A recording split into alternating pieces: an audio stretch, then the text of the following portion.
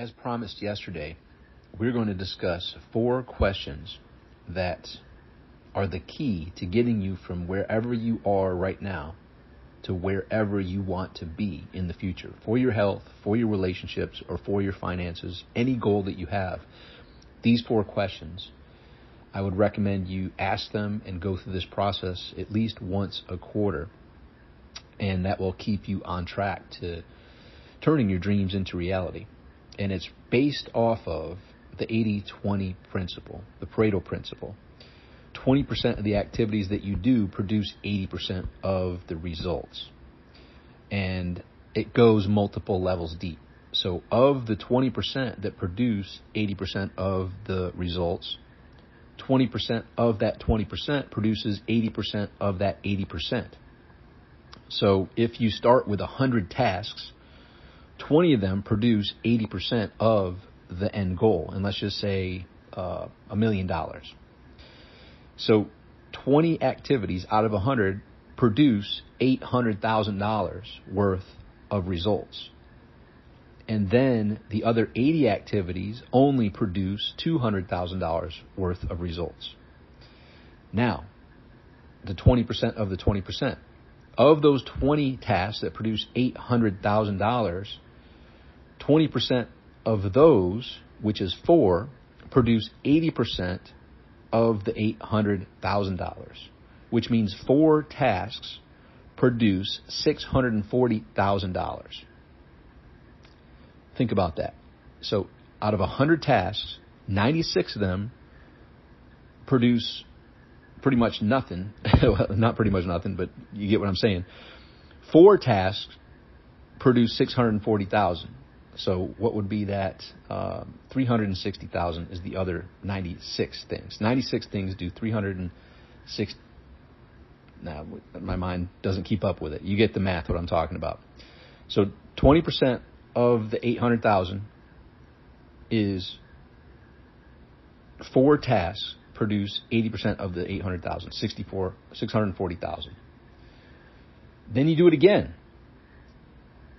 20% of the 4 tasks brings you down to 1 task, and it's 80% of the 640,000, which is just around $500,000. 1 task is half of the end result that you're searching for. So 99 tasks produce the other half, but 1 produces half of the total result out of all. Now, the funny thing is that the very important things are the big rocks. Those are the needle movers. Those are the things that, unless you have an intention and a knowing that those are the big activities that produce the big results, the little minutia, the busy work, tricks you into being busy, putting out fires, leading a reactive existence, leading a reactive life, instead of a proactive, intentional life.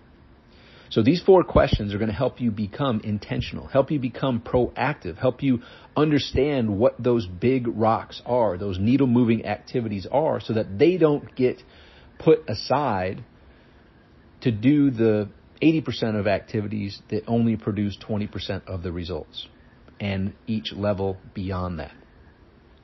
So the 4 questions that I would encourage you to revisit on a quarterly basis are these 4 questions. 1, what do I need to start doing? And I will say this, each of these 4 questions has a process that I'll describe briefly to you. We're already busy enough. So that question alone scares a lot of people, because many people are like, wait a minute, I don't want to add a whole bunch of things to the things that I'm already doing. No, the answer to the what do I need to start doing only is once a quarter, 1 new thing that has the potential to 10x your results in whichever goal that you're looking to accomplish. So you brainstorm 3 to 5 possible things that you aren't doing, that if you did start doing, has the potential to 10x your results. And then you narrow it down to 1. So it's not adding a whole bunch of things. The answer to what do I need to start doing is the 1 thing that you are currently not doing that has the potential to 10x your results. The second question is, what do I need to do more of? These are your unique abilities. These are the 3 to 4 things that you can't outsource, that you can't delegate, that you can't systemize, that you can't automate. These are the 3 to 4 things that are yours to do due to the role that you have, due to your personality, experience, and perspective, due to your unique abilities. That's what these 3 to 4 items are. We'll talk about a little exercise tomorrow, since I don't feel like talking that much today. But this is life-changing information that we're dealing with here. And this is something that when I trained this with one other trainer to 12 people who invested 25,000 euro apiece to be there in the room for this training, at the end of this, we asked each of the 12 paying people who invested 25,000 euro, which was at the time around close to 30,000 US dollars, if this was all you got, who feels this would be worth it? Every single one of the paid entrepreneurs raised their hand because of the exercise that we walked them through. Now, I will say we actually helped them go through this process. We actually helped them identify what that one thing was that they needed to start doing. We helped them identify what they need to do more of, the 3 to 4 key activities for them and their business and who they are and what their expertise is. Help them identify what that was. And then the third question is, what do I need to do less of?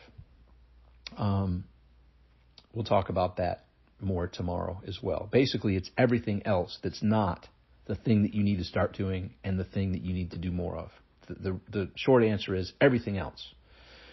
Now, that doesn't magically erase them as to not being needed to be done, but what it does is give you the clarity to recognize you're not going to overrule something that's in your schedule that is the activity that has the potential to 10x your results that you're starting to do, and or the 3 to 4 key activities, which are the 20% that produce the 80% of results, the 20% of activities that produce the 80% of results, actually 2 levels deep pretty much. So the 20% of the 20% produces the 80% of the 80%, as we talked about earlier. So when you clearly know those are the key activities that are the needle movers, you don't let the lesser activities override them. You recognize, okay, great, I see that needs to be done, but I'm busy with these needle moving activities. I will schedule in some time to handle those lower priority activities. And when I choose to do that, I'm going to take a little bit extra time and ensure that I create a checklist, or I create a flow or a process or a system or some automation or a way that it can be delegated to somebody other than me so that it will still get done, but not by me. And then the fourth question is, what do I need to stop doing altogether? And this is a very powerful question to, as all of them are, this is a very powerful question to know because the great equalizer of time comes in here. A lot of activities, and since we talked initially about business, we'll stick with that. A lot of business activities have just carried on and continue to be done because that's how it's always been done. When you go through this process properly, you'll recognize some of those things that are taking up your time, your most precious asset, the great equalizer of time, aren't necessary any longer. They serve their purpose during a time, during a chapter, but they no longer serve a purpose. And then we also transition over into the addiction age that we live in right now, the attention/addiction age based on the technology that we have. So I don't care if it's games, YouTube, Instagram, LinkedIn, TikTok, Facebook, on and on and on, all those distractions, movies, Netflix, Hulu, all of the things that consume your most precious and ever fleeting asset of time. And I'm even thinking in my mind, some other ones. So even hanging out and drinking alcohol, right? That was a big one for me. And there came a point 4+ years ago where I was like, man, I'm done with this. It used to be fun and exciting and enjoyable. Now it's just stealing my most precious asset of time. And I have other things that are a higher priority for me. And I'm done with it. And it once that decision was made, that final time, because people who know me, I mean, there are times I went for years without drinking, but started back up. And most of the time, it was out of wanting to fit in. It was out of peer pressure, wanting to, I cared about what people thought, or I thought that might help me fit in with these new crowds, whatever. It was foolish, but it was chapters of my life. But there came a point 4+ years ago where I was, you know what, I'm done with this. And I still can go out and hang out with friends that are drinking, and I don't judge anybody for that choice, but I also am proud to be able to keep my senses straight and not overindulge and not try to impress people with, buying shots or drinking beers or all that craziness and nonsense. So that falls into the what do I need to stop doing altogether. And that's a whole bunch of different categories. And that goes into everything that I've already discussed. Plus, thankfully, I never got into this, but this is a big one that I've noticed with many of my high-level clients. The dating apps and the time suck that can be of the swiping and this and that and the dates and all that. It's, like I said, one thing that I'm super glad I never got into, because I can see how hard that can be for highly successful people that are, in some cases, married, in other cases, not married. Either way, I see and have dealt with the amount of stress and time that it totally sucks out of their life and productivity. And that applies to all these different things. You need to analyze where and what is taking your most precious and ever-fleeting asset, and when is a good time to say enough is enough. So those are things that you'll have to go through and deal with, but these are the 4 questions that when you ask yourself on a quarterly basis can really give you that clarity to know what's yours to do.